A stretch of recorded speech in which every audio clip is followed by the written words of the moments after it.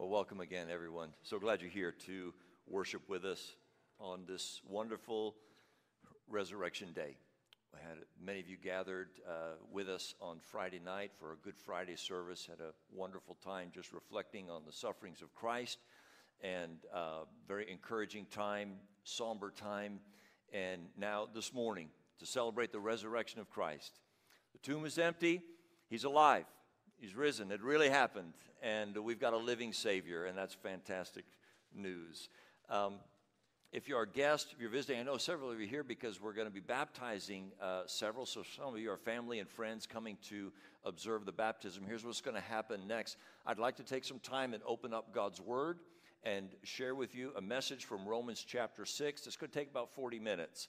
And then when I finish this message, we'll close this time, take a short break, and we're going to move the meeting out to the patio where there's a horse trough filled with water, and we're going to start dunking some folks that Jesus has saved, and very excited about that. So that's the plan. Please stick around and join us. We'll have a little break, like I said, so they can change their clothes, and we'll move out onto the patio and celebrate some new birth in some wonderful lives. So pray with me for God's Word and for our hearts to receive it. Father in heaven, as we open up the Scriptures again this week, as we do each week, Lord, this is really, in a sense, of the most significant thing we can do as we gather together, is to open wide our ears and our hearts and say, Lord, speak to us. We look to the Bible, we look to the Scriptures as words from your very heart, from your very mouth, words that were breathed out divinely, although written by men over centuries of time. Before that, from that, out of that, you breathed out these inspired words. So give us ears to hear, eyes to see what the Spirit is saying to us this afternoon. Amen. Amen.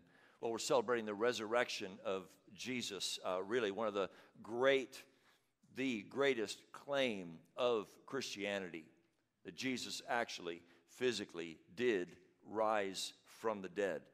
In fact, there is no Christianity without this. It is fundamental to what we understand about being a Christian, about Christ. He is risen. And there's so many things about the resurrection that we get taught. There's doctrines that come out of this reality that took place. There's things about the goodness of the material world. There's something about what eternity is going to be like, which is good to know. So it's not just spirits sitting on clouds playing harps. It's like, no, we got a little picture of Jesus resurrected and a little picture of what eternity is going to be like. The fact that he was raised from the dead, this confirmation and this assurance of our regeneration, of our new birth, and of our justification, all these things the Scripture teaches that because he was raised, we can know these things to be true. There's one aspect that I want to focus on this afternoon with you about the resurrection, and that's that the resurrection is a source and a power for us to live a new life. A changed life. So we're talking about an event that took place about 2,000 years that has implications, ramifications for you and for me today in this life. Because Jesus was raised from the dead, you and I can live differently today. There is power for a changed life. Now, I think everybody understands that being a Christian means you're supposed to be different. Okay, that becoming a Christian changes you in some way. I think we could all agree it's supposed to make you a better person. You should be better after you come to Christ than you were before. And if somebody stood up and said, yeah, I became a Christian and I'm no different today than I was then, we'd all think, well, that's an odd testimony.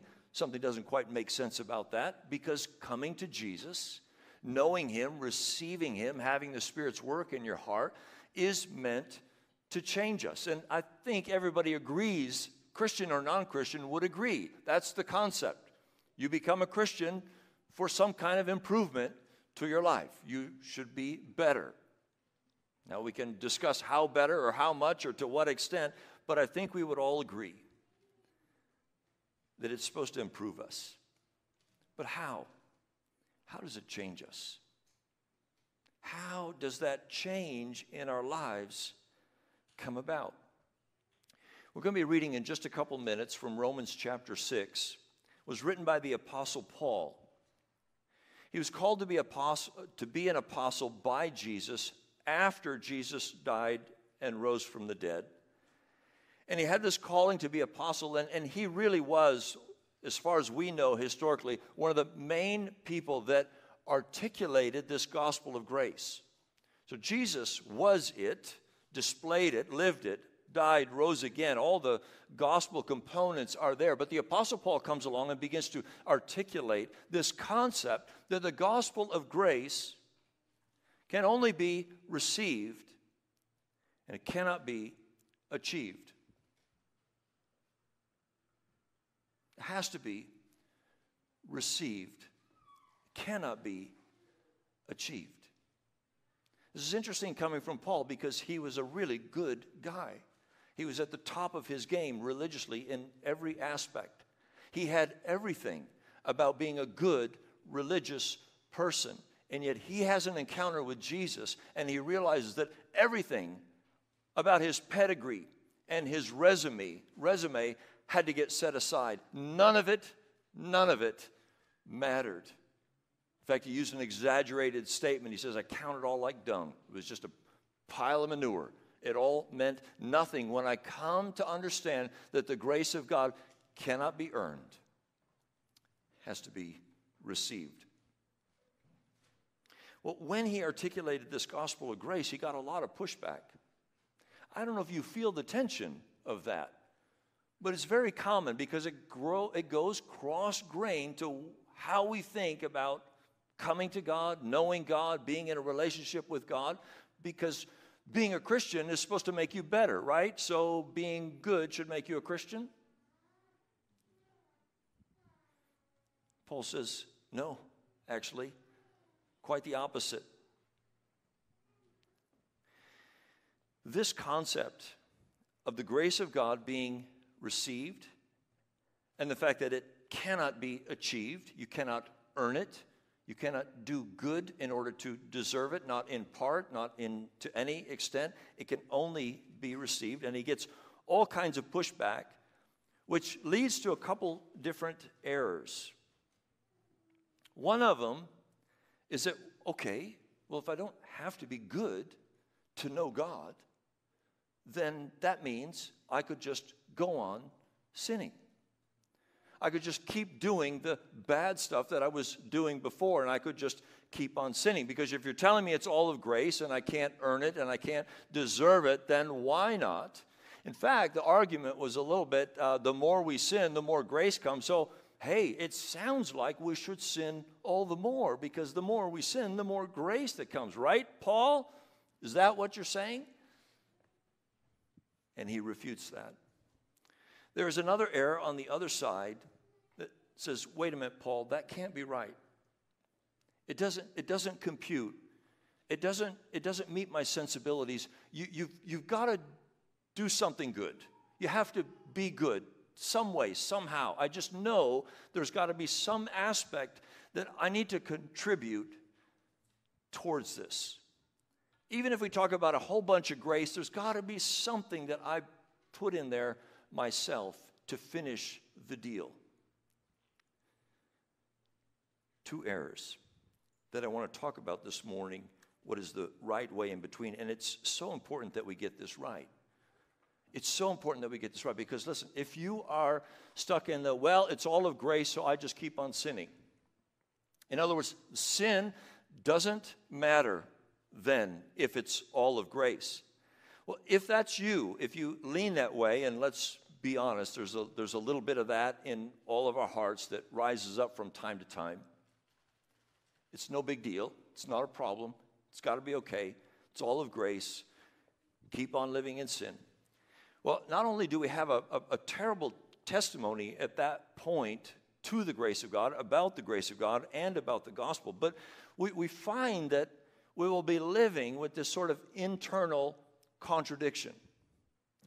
I love Jesus. I know Jesus. He died for my sin, and yet I keep living my life in a way that I know displeases him, that he's called me away from. And so you say, well, but it's all grace, so it's okay. But you keep doing it. All of a sudden, there's this dissonance inside your own soul, this contradiction. The messages don't match. It's not right. And it begins to tear you apart from the inside out. And you'll be one of those people that realize, wow, something's so inconsistent inside. I'm going to have to deconstruct something here. I'm going to have to pull it apart and reanalyze because something's not meshing, something's not adding up. And your faith is in danger at that point. If you fall on the other side and the other problem where, okay, we must be good in some way in order to get something from God category, again, we spoil the testimony of the grace of God. We cloud the actual gospel of grace, but at the same time, internally, the dissonance of, but I never can seem to do good enough. I never seem to be quite good enough. And even if you go through a season where I think, okay, I'm feeling pretty good about myself, I've done a few good things, I think it's good, it comes to an end and you realize, when I look inside, I'm just really not that good. And again, you're facing this dissonance, this inconsistency inside your own soul. I'm supposed to earn something, but I realize that I can't. Both errors ruin us on the outside as well as on the inside. The inconsistency between what we confess to believe and what we experience within ourselves and in our lives back us into a corner and press us to rethink something. And unfortunately, we can get caught up in rethinking our faith. But it's good because it's an indication that we don't fully understand the gospel of grace. Romans 6 addresses this. So let's turn to Romans chapter 6. I'm going to read the first 14 verses together. It addresses this issue and gives us an explanation as to how the gospel of grace actually does change us and bring us into living a new life, or as the text will say, in newness of life. Romans chapter 6. What shall we say then? Are we to continue in sin that grace may abound? By no means. How can we who died to sin still live in it? Do you not know that all of us who have been baptized into Christ Jesus were baptized into his death? We were buried, therefore, with him by baptism into death, in order that just as Christ was raised from the dead by the glory of the Father, we too might walk in newness of life. For if we've been united with him in a death like his, we shall certainly be united with him in a resurrection like his. We know that our old self was crucified with him in order that the body of sin might be brought to nothing, so that we would no longer be enslaved to sin. For one who has died has been set free from sin. Now, if we have died with Christ, we believe that we will also live with him. We know that Christ, being raised from the dead, will never die again. Death no longer has dominion over him. For the death he died to sin once for all. But the life he lives to God. So you also must consider yourselves dead to sin and alive to God in Christ Jesus. Let not sin, therefore, reign in your mortal body to make you obey its passions. Do not present your members to sin as instruments for unrighteousness, but present yourselves to God as those who have been brought from death to life, and your members to God as instruments for righteousness. For sin will have no dominion over you, since you are not under law, but under grace. How does the resurrection work to bring us into a newness of life, a different kind of life, a better life, a new life? There are 2 points that I have for you this afternoon from this text that explain to us how the new life works. And just to repeat, it's very important that we understand how the new life does, because if we don't get this, that means we are stuck in one of those 2 errors that I mentioned to you. Here's the 2 points that I have for you. The first thing we have to realize is we have to understand about having a new master. And the second is that we have to understand about having a new identity. The text that I just read to you throws in some slavery terminology so that we should no longer be enslaved to sin, that death no longer has dominion over us. Let not sin reign in your mortal body. Do not present your members as instruments of unrighteousness, for sin will have no dominion over you. It's this dominant, it's this slavery, master kind of terminology that Paul is laying out. Let me just gather us up here with a good definition, good working definition of sin, because I'm not sure what comes to your mind when I say the word sin. Maybe you're thinking something you did, a costly mistake, an addiction that crept into your life. Maybe it's something about you that comes to mind. You're fearful, you're angry, you're judgmental. Maybe it's something in your life that you lack. That's what comes to mind. I lack discipline, I lack courage, I lack empathy. That's the area of sin. When you say sin, those are the things that come to my mind. Could I just ask you to set aside those concepts that you have about you and yourself and personally, and when you hear the word sin, just set those aside and look for a minute with me. In Romans chapter 1, Paul makes this statement. He says, "For although they knew God, they did not honor him as God or give thanks to him, but they became futile in their thinking, and their foolish hearts were darkened." In that verse, in that statement, Paul is laying out, in a sense, the sin behind the sin behind every sin. Every sin starts with a breaking of the first commandment. You shall have no other gods before you. It's a worship issue. It's about who's really God in your heart, and that's how all sin starts. So when I say sin, sometimes we think about specific things going on or lacking in our lives, or things we do, we shouldn't do, that sort of thing. But hear what the scripture is saying. Hear where Paul is coming from. He begins with this understanding of what we're talking about when we're talking about sin. We're talking about living life not honoring to God, not acknowledging God, not giving thanks to God. It's just like I'm living my life isolated from God. And he said that's how it all starts. That's where all the problems come from. That's the issue at the very beginning. So once we understand that starting point, now we can start talking constructively about sin. And Paul begins to talk about how people are enslaved to sin. Do you not know that if you present yourselves to anyone as obedient slaves, you are slaves of the one whom you obey, either of sin, which leads to death, or of obedience, which leads to righteousness? When we talk about sin, we'll all think about choosing, choices. My free will. I decide to do this versus that. I chose to sin. I chose this path versus that path. And we think in terms of choosing. But there's a divine perspective. When God begins to talk about sin, he talks in terms of obeying. So we think I'm choosing. And God looks at us choosing, and that's true. We're making choices. But when God looks at that and he defines it and he begins to speak about that, he starts talking in terms of obedience. He says, you're obeying something, someone. That's why you're making the choice that you're making. So we think choice. Divine perspective goes beneath the choice, beyond the choice, and begins to say, what I see you choosing, I call obedience. I see you obeying this or obeying that.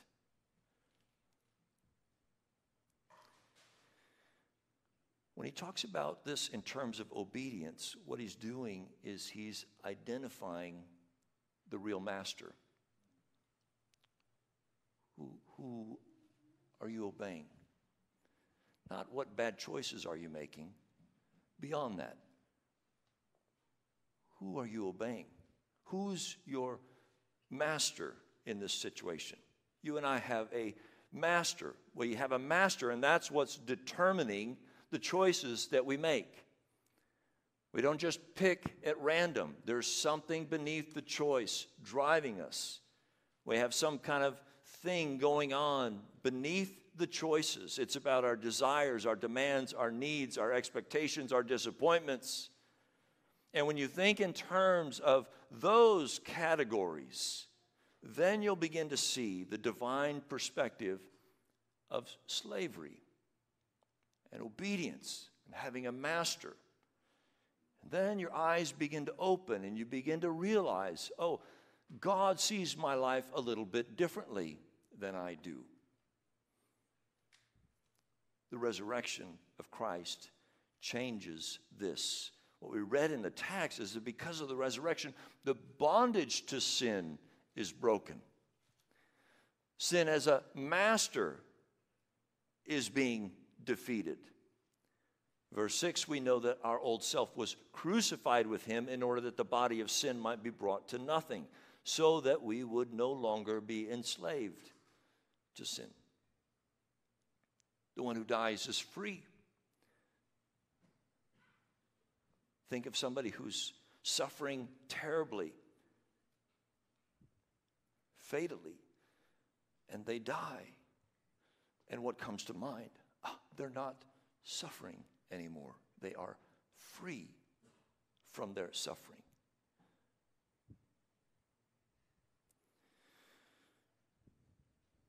Because of the resurrection, our new master is being revealed. Christ comes up out of that tomb as our new master. The king who entered Jerusalem 1 week prior, riding in on that donkey, worshiped, heralded, looked to as the sent king from above to come and take his reign and his rulership, suffers terribly through that week, culminating in his death on the cross on Friday afternoon. But then Sunday morning comes, and on Sunday morning, he's raised from the dead.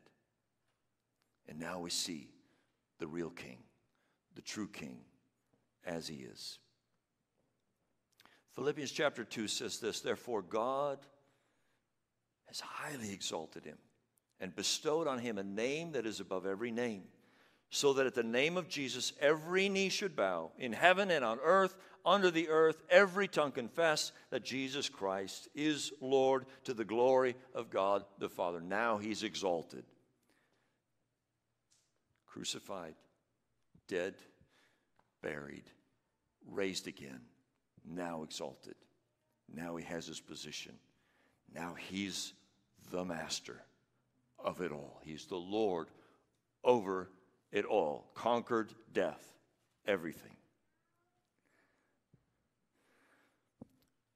Friends, what I'm trying to help us with is in our battle of trusting God, alongside our battle with sin in our own hearts and battle with the sins of those around us, in that whole journey and all the complexities of that, the real keys to a changed life, to living a new life, start with acknowledging a new master. Have you ever just tried to change yourself? Got a bad habit, got a sinful habit. I'm going to lick this thing. I'm going to do it. I'm going to try this. I'm going to try that. And you find yourself frustrated. And here the Word of God comes in and says, look, my friend, this is where it starts. This is how real change takes place. You had an old master. Here's your new one. Now listen, you no longer have to be enslaved to this one. This is the one I'm calling you to follow. Resurrection power works for newness of life by giving us a new master. Second point, a new identity. Our new life emerges out of a new identity. Oh, talk about identity in the day and time that we live. So much is about identity. My identity, your identity has become a legal issue. If you don't cooperate with me, on what I say about my identity, you could go to jail. Oh, how we view identity so differently today. What a unique time we live in. Carl Trueman wrote a fascinating and wonderful, excellent book recently called The Rise and Triumph of the Modern Self. He introduces the book with this statement. He says, the origins of the book lie in my curiosity about how and why a particular statement has come to be regarded as coherent and meaningful. I am a woman trapped in a man's body.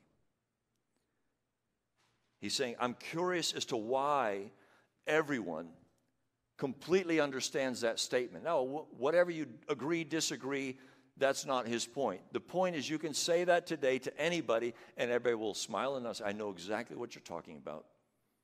I know what that statement means. And he's just saying, any other time in history you make a statement like that, and everybody was like, what did you just say? That makes absolutely no sense to me. But today, it makes sense.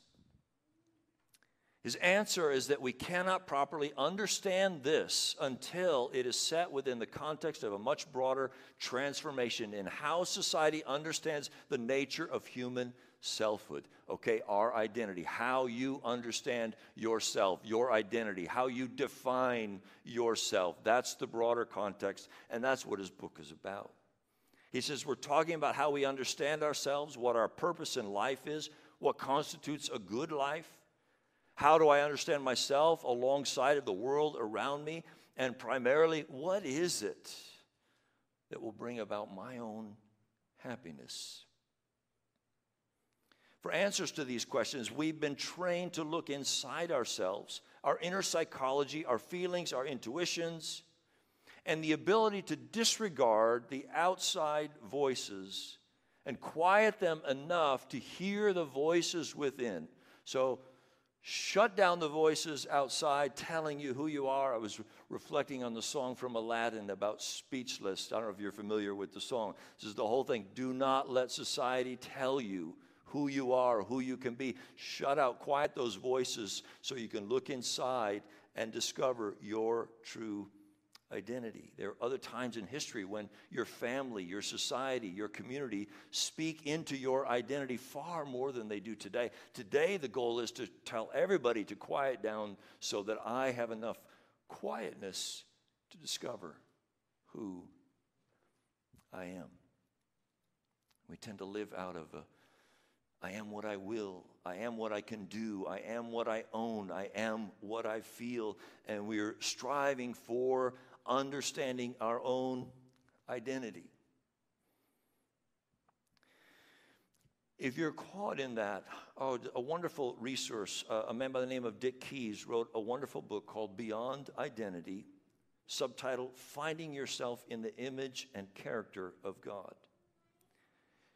And he says the challenge of this looking inside yourself so deeply in order to discover yourself is that he says the images you have of yourself are self-contradictory and disorganized, an ever-shifting collage. But the very diversity of these images creates a need to find some kind of coherence among them. In other words, friends, if you look deep inside yourself, you're going to discover such a disorganized mess in there, you're not going to be able to come up with some coherent sense of who you are.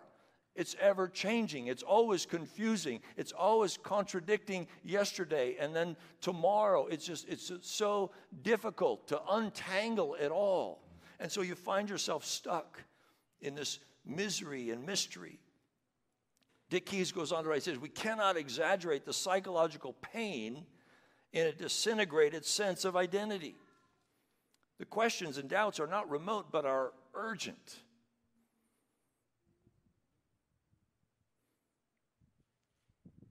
We try to fix this. You can go home tonight. Something can set you off when you get home from church, and you flare up in a fit of rage, and you bark out something, and then you wake up Monday morning, and you turn to others in the household and say, I'm sorry, I just wasn't myself last night. I I wasn't myself. In other words, I have a concept of who I am. That's not it. But the problem is you have to come to terms with the fact that it was you who did it. That actually came out of your mouth.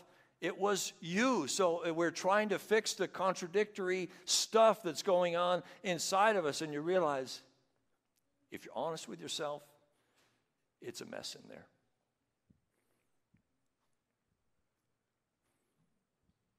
What does work, friends, is when you and I find ourselves in the one who created us. So the culture right now says, don't let the culture tell you who you are. Don't let your family tell you who you are. Don't let society tell you who you are. Find out for yourself. What I'm saying is neither options are great. One option is right. You can only truly discover who you are by going to the one who created you. Looking to the one who created us, who knows us, who loves us, who is unusually committed to our well-being. It's not only the wisest place to look for our identity, it's the one place it can be found. It's the one direction that will not lead you on a wild goose chase about who you are. C.S. Lewis wrote this. He says, a human creature revolting against its creator is like the scent of a flower trying to destroy the flower. It is revolting against the very source of its power, including the power to revolt. Trying to discover who you are apart from the one who made you, who loves you, who cares for you, who is out for your well-being, who laid out a plan to rescue you and save you.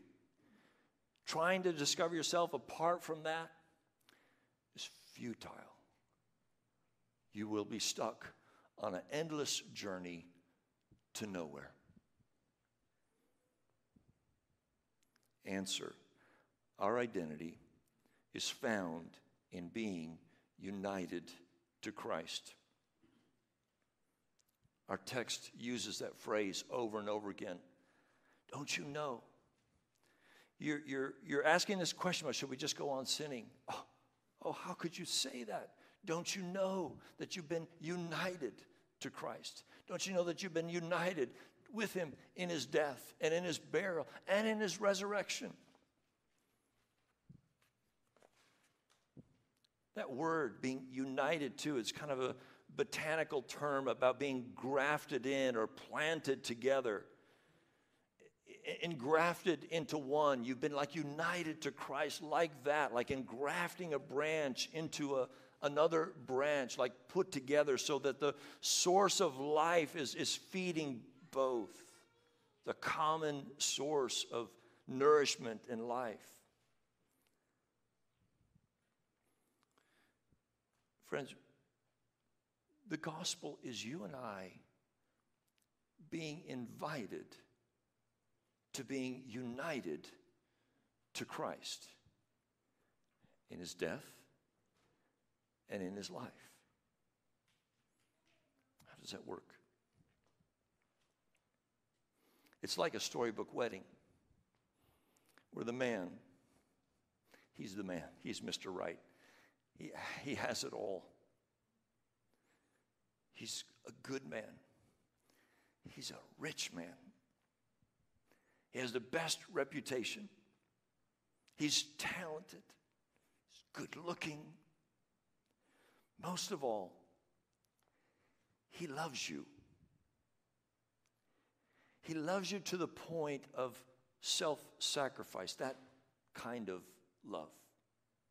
He's so for you. And that guy comes to you and says, will you be mine? Friends, this is no storybook wedding at all. We're talking about Jesus coming to us and saying, will you be mine? will you be united to me? You gain everything by saying yes. The storybook picture is a huge contrast. You have nothing. He has everything. And yet somehow he eyes you and says, will you? Will you be mine? That's the gospel invitation to us. And what happens when you say, yes, I will? Well, at that moment, you get a new name. You gain a new identity. You are then united with him, and your name changes. Your identity, your status, everything about you changes at that moment. You are now, thereby, united to him.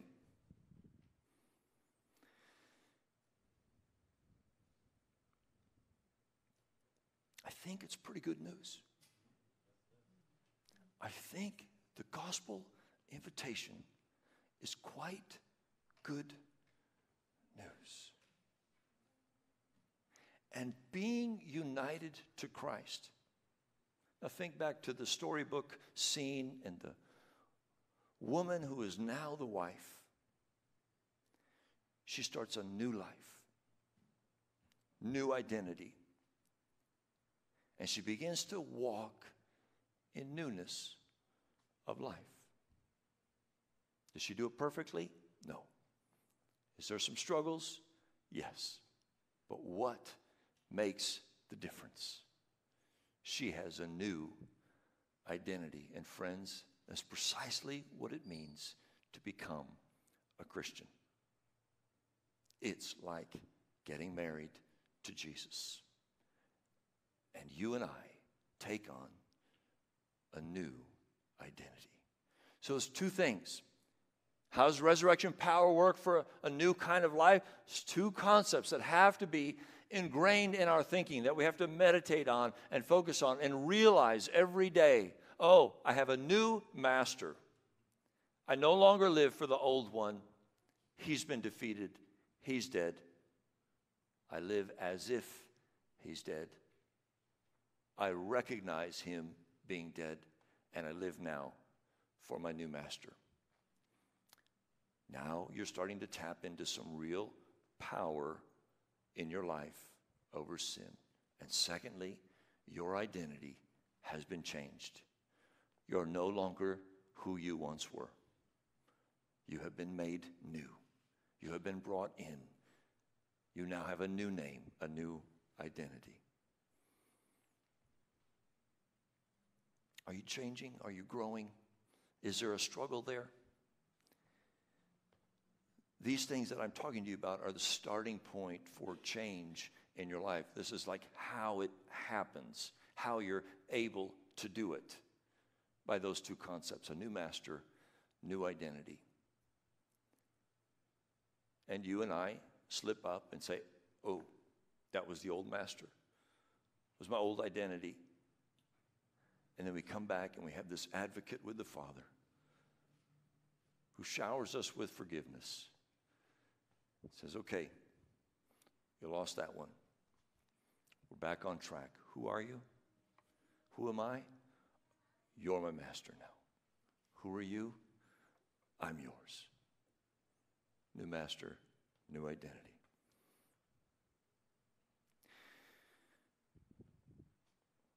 What we're going to do next is we're going to baptize some people, and this is just the more I think about baptism, the more phenomenal I realize what an ingenious sacrament the Lord's given us to display all these things that we've been talking about for the last 30, 40 minutes. We've got 7 people that we are going to dunk underwater. And when we put them underwater, it's like, okay, my friend, this is acknowledging something that God by his Spirit has done in your life. We're going to put you down under the water because you died with Christ. Underwater. No air. Can't breathe. You're dead.